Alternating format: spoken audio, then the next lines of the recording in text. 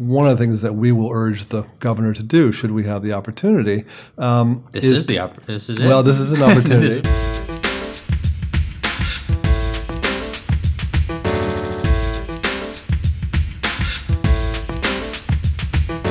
Welcome to What's the Data Point from Citizens Budget Commission and Gotham Gazette. I'm Ben Max from Gotham Gazette. I'm Maria Doulis from the Citizens Budget Commission. You can find our work online at cbcny.org and follow us on Twitter at cbcny. I'm at Maria Doulis. And I'm at TweetBenMax, and we're at Gotham Gazette. You can find Gotham Gazette's work at gothamgazette.com. We're a publication of Citizens Union Foundation, watchdog policy and politics publication looking at New York City and state. Here on What's the Data Point, we're diving into all those issues, budget issues, policy issues, political issues, where they all intersect and how they affect people's lives in New York. So on this episode, we're joined by another guest, Alex Matheson, the president of Blue Marble Project and campaign director for Move New York. Welcome. Nice to be here. And for our data point today, Maria. The data point this week is $1.5 billion. That's the amount of money that can be raised by the congestion pricing or tolling plan known as Move New York. The plan introduces tolls to the East River bridges, but also reduces tolls on several other outer borough crossings like the Throgs Neck and the Whitestone bridges. It also calls for surcharges on taxis and for-hire vehicles and lays out specific plans for using the funding generated to improve all modes of transportation across the city. Alex, welcome. Thank you. So, Alex Matheson, tell us a little bit, before we really dive into all the details of Move New York, just tell us a little bit about sort of who you are and how this started and what Move New York is. So Move New York is a coalition of about 75 or more civic organizations from around the New York metropolitan area, mostly obviously in the city of New York. So we're talking about labor unions, environmental justice organizations, environmental groups, transit advocacy groups, et cetera, all of whom are very concerned about the state of our mass transit system, and also many of whom are concerned about the state of our roads and bridges, and also the very serious traffic congestion problem we have here in the city. So in 2010, in the wake of the failed Bloomberg effort to pass congestion pricing in 2007 and 2008, we formed this coalition, got a lot of the old folks who had supported that plan, got a lot of the foundations together, and set out to come up with an improved plan that was less Manhattan-centric and more focused on the outer boroughs, and also to come up with a better strategy for building support for such a plan. And that really meant having patience from the very outset, understanding that to build support for a plan as complicated as this, and that can not feasibility. Yeah, not engender support from every quarter. It's really important to go out and do the spade work, to do the grassroots work, to really get people to understand, but also importantly, to hear from people, particularly from Queens and Brooklyn and Nassau County and Westchester and the Bronx and Staten Island, those places where there may have been some opposition to past attempts to toll the East River bridges or to bring congestion pricing. So we spent literally the last 6 or 7 years on essentially a listening tour. We introduced a bill last year in the New York State Legislature, but that's essentially who we are as a group of civic organizations and others who care deeply about the state of our mass transit system and roads and bridges and are trying to fix the problems. So at the forefront is mass transit system and I mean, you can't completely separate it, but congestion, where the congestion pricing term, that's sort of a 1A or 1B or number 2 here, right? It's like funding and improving the mass transit system, but also addressing congestion issues? Yeah, I think the number one priority is to rescue the mass transit system. I think, and the simple reason is that about 80% of the New York metropolitan area's commuters and other travelers rely on that transit system to get around. A much smaller percentage rely on their cars to get around. So that is the bugaboo, if you will. And the Citizens Budget Commission has been very clear in saying, and we agree, that if you look around, everybody to a certain extent is contributing, but the one group, at least in certain respects, that hasn't contributed quite enough are the motorists. And so we think it's very important when we look around, struggling to find new sources of revenue to support our transit system and the maintenance, upgrading, and expansion of it so that we can pull it into the 21st century and compete with other international cities, we have to look at those sources of revenues, and motorists certainly are a logical place to look because in certain respects, they're not paying enough. And in other motorists, on the other hand, as we'll get into, are paying way too much. So it's about finding a balance. Right, and I guess just to bring it back here, so the logic of having motorists fund part of mass transit is that their being on the road creates these negative externalities for everyone else. And that's in terms of pollution, in terms of congestion, in terms of extra traffic. And so it makes sense for them to pay a little more, both towards the maintenance of the roads and bridges themselves, but also to kick off a little to fund mass transit, which has positive externalities if you want to sort of think about the theory and get a little wonky with it. Yeah. But, there are also benefits, I think, for drivers, which drivers don't always think about. They look at the cost and say, I'll be paying something where I wasn't before. But you've got to spend a lot of time modeling this out and thinking about, what it could mean for a reduction in cars on the road, for increase in vehicle speeds. What are some of the specific benefits in terms of those kinds of aspects that drivers can expect? Because we just completed a citywide survey that found 20% of people are satisfied with traffic, which means 80% of New Yorkers are really unhappy. What kind of improvements can we expect to see if you're a driver on the road?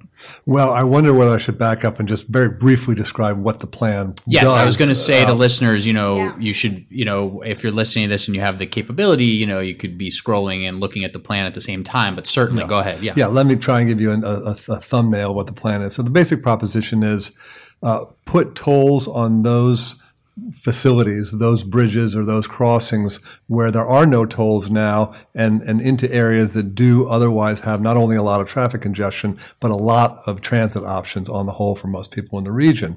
And then the companion proposition is, if this is really going to be congestion pricing, you should also lower tolls on those bridges where you don't have as much congestion and you don't have good transit alternatives. And that, in our case, is the 7 MTA bridges, the Verrazano, the Throgs Neck, the Whitestone, the Triborough Bridge, the Henry Hudson, the 2 Rockaway bridges. Those are the ones you reduce. Those are the ones that all go down in price, and not by some incremental token amount. By nearly 50%, we would drop those tolls. So in the case of the Throgs Neck or the Verrazano, that's $5 a round trip a day, which is a significant reduction. In return, we would restore tolls on the 4 East River bridges. Remember, those were all 4 tolls way back when, and granted, it's been 100 years since they were, but nonetheless, restore those tolls and also put electronic tolling across 60th Street, all the way across 60th Street. And by doing that, you basically are saying to drivers, feel free to use your cars. This is not an anti-car initiative. The idea is, if you're going to use your car, please, along with everybody else in the region that's paying to get into the Central Business District, please pay your fair share. Because everybody who's using the tunnels to get into the Central Business District are paying significant tolls. If you're using Metro North, if you're using Long Island Railroad, if you're using express buses, subways, local buses, SBSs, everybody else is paying anywhere from $2.75 up to $20 or $30 to get into the Central Business District. Why is that fair for that one group that takes advantage of those free bridges day after day after day? Why is it fair for those people to get a free ride and not contribute to the system? It's not anti-car, as you said it, but it is meant in some cases to dissuade people from driving. Yes, it is. The idea is not to price any person off the road. Everybody under this plan is still going to use these bridges, even if they're tolled. The truth is, though, is that if you have a choice, or if you've got some better transit options, and that's the other half of this plan, then you may decide on a given day, maybe I'm not going to take my car in today. So instead of going every day of the week, maybe you go in once or twice a week. So, and the idea, to Maria's point earlier, is that there are huge benefits not only under this plan, but under the idea of pricing in general. For instance, not only by pricing these facilities do you thin out a little bit of the traffic, which makes the experience much better for that driver because he or she gets to travel in to their destination, into the Central Business District and around it much faster than they did before. But also, no driver is exclusively a driver, or very few. Everybody takes mass transit sometimes too, and we're using the revenue to plow back into the mass transit system to make transit service better, and also to expand its reach. There are still far too many parts of the city in southeastern Queens, eastern Queens, South Brooklyn, Staten Island, even some parts of the Bronx, where there are transit deserts where people don't have ready and easy access to mass transit. Our plan would very specifically look to not just support the MTA's capital plan, but to carve out an additional $4 billion to focus exclusively on improving transit access in those transit deserts. So let's talk about the balance of that a little bit. I think, even 6 months, let's go back to New Year's Eve. There was this big enthusiasm about when the governor controlled the MTA at that point. Yes, about expansion projects, right? And look, the 2nd Avenue subway, it's great. We're expanding the system. Ridership is up. It needs to keep growing. Now we're in the summer of hell and everyone's saying, oh no, this is sort of the time when there's no joy in being a budget watchdog, because when you are yelling about how you have to maintain the system, people are ignoring you, but then you don't feel great saying, I told you so. So now the pendulum has swung the other way. And people are saying, well, we really need to invest in the maintenance of the system and improve the maintenance and think less about these expansion projects, perhaps until we can improve our ability to deliver on them.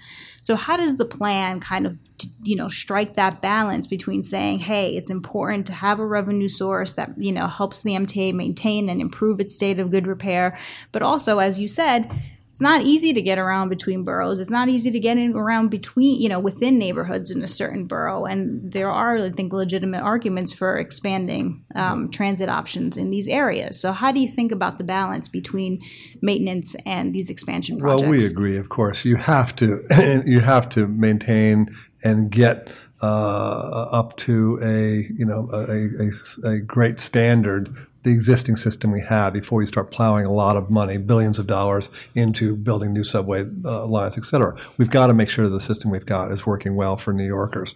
So just let me kind of crunch the numbers a little bit on the Move New York plan. As you said, Maria, at the outset, this plan would generate $1.5 billion a year in net revenue. And I want to make that clear. That's net of the loss of revenue you get by providing the toll discounts on those 7 MTA bridges, and also net of the costs of installing and administering and maintaining the new tolling system along 60th Street and the East River bridges. So $1.5 billion a year. Right off the top, we carve out a quarter of that, $375 million a year, which goes into a dedicated road and bridge fund administered by New York City DOT. And the idea is that if you're going to ask those drivers, even if they're not paying anything right now, if you're going to impose a new toll on them, you've got to give them something back. And I think that was one of the failures of previous efforts. You've got to give them something back. So a quarter of the money, $375 million a year, in perpetuity, goes to improve the East River bridges, to improve the Van Wyck, the BQE. There's all those major arteries and some smaller ones as well that really are in need of help. The remaining 1.1 and change billion dollars goes to mass transit. If you bond that over, say, 15, over a longer period, but it ends up generating about 15 or 16 billion dollars in revenue that the MTA and the transit system writ large can work with. We would take 10 billion of that right off the top and just hand it to the MTA, not hand it to the MTA, make it available to the MTA for their capital planning. And I think, the other thing that I hope we can talk about is the need for the various reforms of the MTA to make sure I think people have a right to feel that if they're going to contribute more to the MTA system, that money is being spent as efficiently, as effectively as possible. But nonetheless, so $10 billion that goes to help support the MTA's capital plan. And yes, that should go primarily into, repairing and maintaining and upgrading the system we've got and modernizing the signaling systems, updating the rolling stock, et cetera, so that the system we have works well for us. And then money left over could go to contribute towards the 2nd Avenue subway, second phase.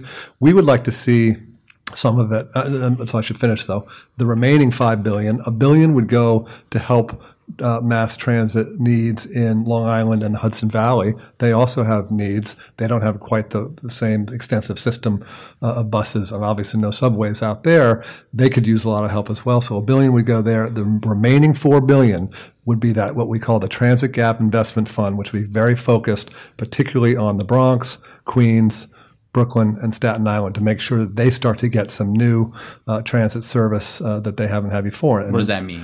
So, well, for instance, it would be, and the other thing about this too is that this is not be $4 billion that the MTA would make all the decisions on.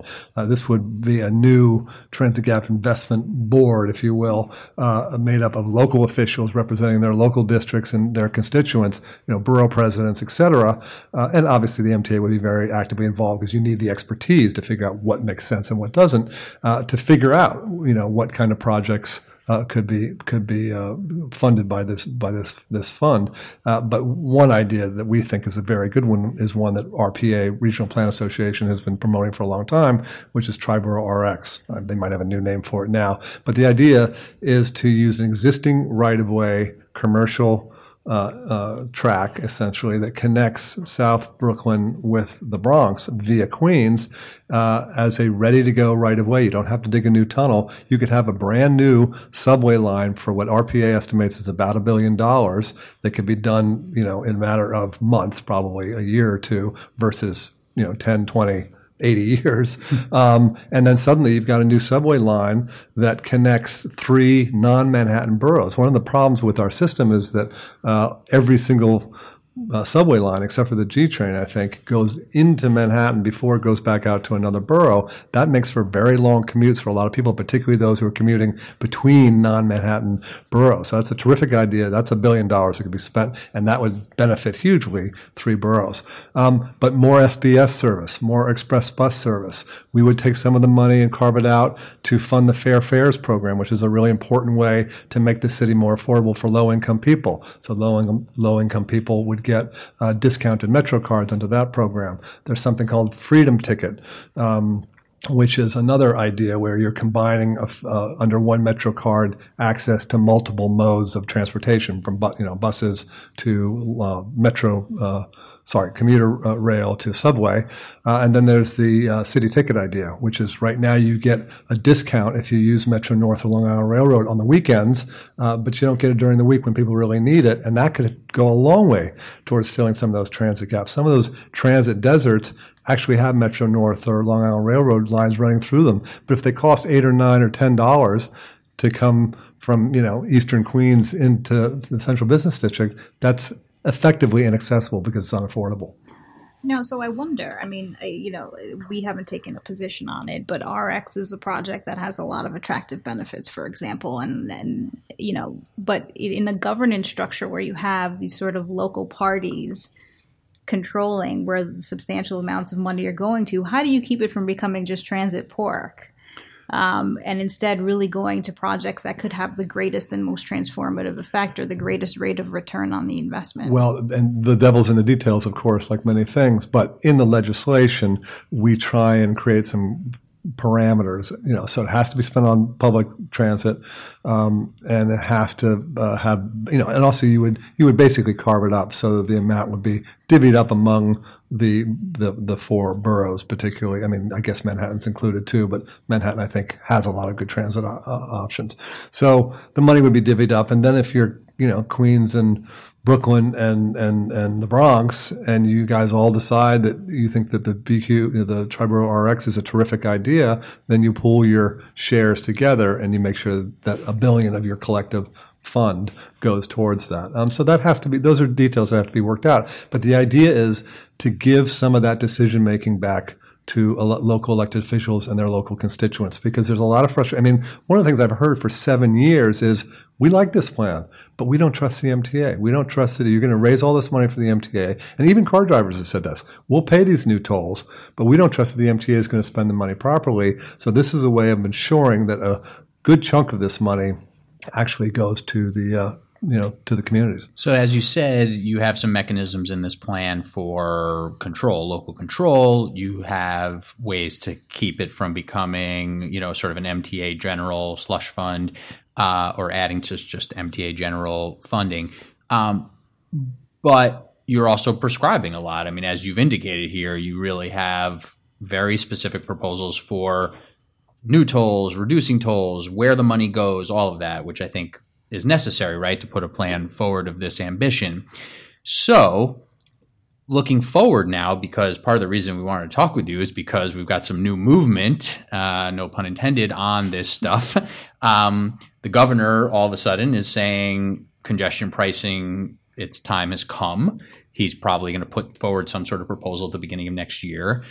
That's going to become his. We know that for sure. I mean, you can disagree if you want, but what do you foresee as the next steps here? You have this plan out. It's got a lot of support. It's got a lot of specificity, but it's going to become something different. What happens now? Has your group had conversations with the governor's office? Where do you think this is going? Well, so let me just say at the outset, we want this to become the governor's plan. We've recognized for 7 years since we started this thing in 2010 that in order for it to, well, two things had to happen. One, realistically, we understood that it's hard in a vacuum for legislators, for the governor, for anybody to ask people to pay more than they're paying now. That's just kind of a new proposition.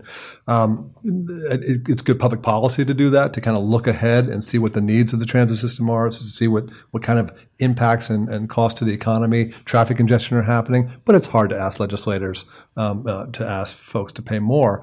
So we kind of understood that a crisis was probably necessary for this plan to really get going.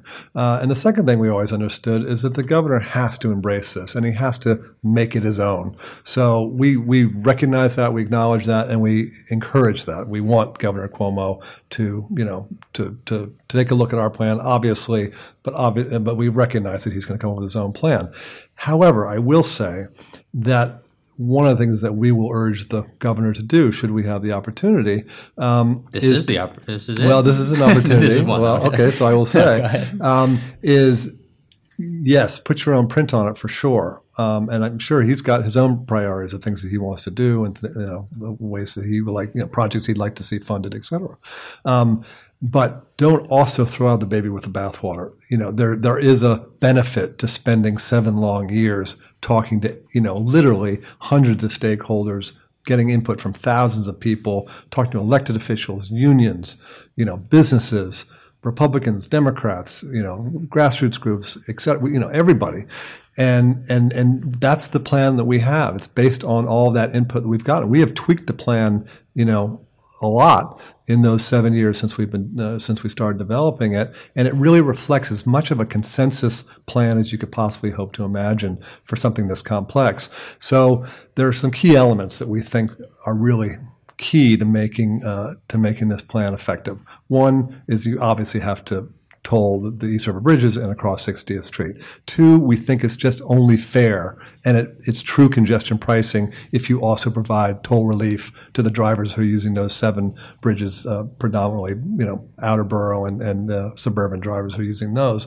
3rd, you obviously have to put a significant amount of the money back into roads and bridges. It's only fair that you do so. And if you have any hope of getting support from groups like AAA and the trucking associations, et cetera, you've got to do that as well. And then you've got to make sure that you're investing in the transit system in a way that pays particular attention to the outer boroughs and to those transit deserts, and to maintaining the system, of course. So those are a couple of the key features. So you don't have much wiggle room, Governor Cuomo. Well, no. Well, those are big elements, and there's a lot of details. And as you said, Ben, we do suggest quite a lot of specific ways. Triborough RX is a good example of specific ways they could spend the money. We understand that the governor and the legislature are going to come up with their own list of priorities, et cetera. But we do hope that they carve out some money for local decision making. The other thing that I neglected to mention at the outset, is that in addition to tolling to raise revenue, we also put a surcharge on all for-hire vehicles within the taxi exclusionary zone, which is basically Manhattan south of 96th Street on the east side of the Central Park, 110th Street on the west side of Central Park. That's a key feature, and it means putting a surcharge on vehicles only when they're driving in that zone, and it would apply to yellow cabs, green cabs, Uber, Lyft, black cars, limousines, et cetera. And they would all, by the way, be exempt from the Central Business District tolls. We have overwhelming support from Uber has endorsed it. The Metro Taxi Board of Trade has endorsed it. The Black Car Fund has endorsed it. And the reason they welcome this is because they see that traffic is one of the biggest obstacles to their industry. Because if you're sitting in traffic, you're not turning over fares and you're not making as much money. Neither the cab driver is making as much, nor the fleet owner. So we've got support there, and that's a critical piece because that's what makes Manhattanites pay their fair share. Under the Bloomberg plan, Manhattan was number 3, I think, in terms of which borough paid the most into the total amount of money that was, pot of money that was raised. Under this plan, Manhattan pays the most, and that's as it should be. It's the wealthiest of the boroughs, and it's also the one that has the greatest benefits in terms of traffic reduction. Are the tolls reduced in off hours? Are there overnight reductions in this plan, or are they static? Yeah, to keep it simple, especially when you're trying to kind of build public support for it, to keep it simple, we just have a fixed toll exactly the way the Queens Midtown Tunnel and the Brooklyn Battery Tunnel are tolled today. $5.76 Easy Pass, $8 for cash, which in this case there'd be no cash tolls. It would all be pay by mail tolling if you don't have Easy Pass. But no, right in the legislation, at least the bills that were introduced last year, we direct, the MTA is directed to implement variable tolling or time of day tolling so that you can, again, make it a true congestion pricing plan. You charge a little bit more during rush hour and you charge less in the middle of the day. You charge even less at night and even less in the middle of the night and on weekends. Who are your legislative champions? Are there specific legislators that you're working with closely on this? And do you need the mayor's support, or is that less relevant because the governor is taking it up? Well, ultimately, this is a state decision. This is a decision for the governor and for the state legislature. But of course, we want Mayor de Blasio to support it because we need all the leaders. We need all of our political leaders to get behind this thing. This is not an easy thing to do, and I think it would be unhelpful if the mayor was out there pushing against it when the governor and the legislature are trying to get this thing done. And then, quite practically speaking, remember that 60th Street and the 4 East River Bridges are city property, so the city does have to cooperate and to. Does it require a home rule message? It doesn't require it legally, but we certainly would seek it because it just helps grease the wheels a little bit. I think that if you're serving in the New York State Legislature, you want to make sure your counterparts representing those same districts, same people in New York City are also behind you. The good news is we already have, I think, 15 or 16 city council members who have come out and publicly endorsed it, and I'm quite confident through conversations that there are at least 26, if not 30 or 40, who would support it. Did you see the mayor's comments the other day? He was asked about it. He said, I think I was briefed about that plan in 2013, but I haven't paid any attention to it recently because there's been no political, no evidence of political will. And the reporters that were asking about it said, well, the governor just said he's looking at congestion pricing. So what do you think? And he said, I'm just not up to date on this. So is your group talking to City Hall? Yeah, we've I've briefed the mayor personally on this plan a number of times, and they're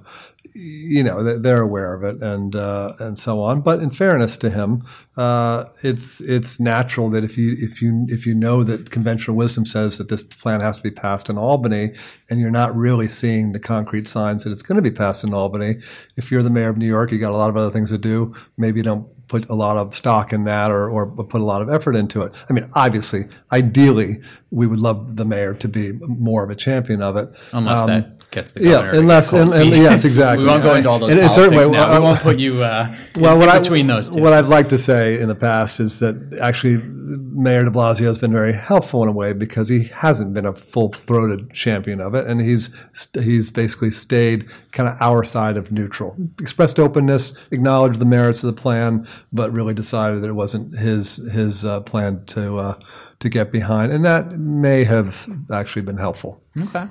Well, we are eagerly awaiting the next steps on this, and I think we have a lot to come here. Alex, thank you for joining us here. It's been good talking with you, and we'll certainly look to talk to you in the future as Move New York may or may not move ahead. Thanks very much. Thank you for having me. Thank you for coming. Bye.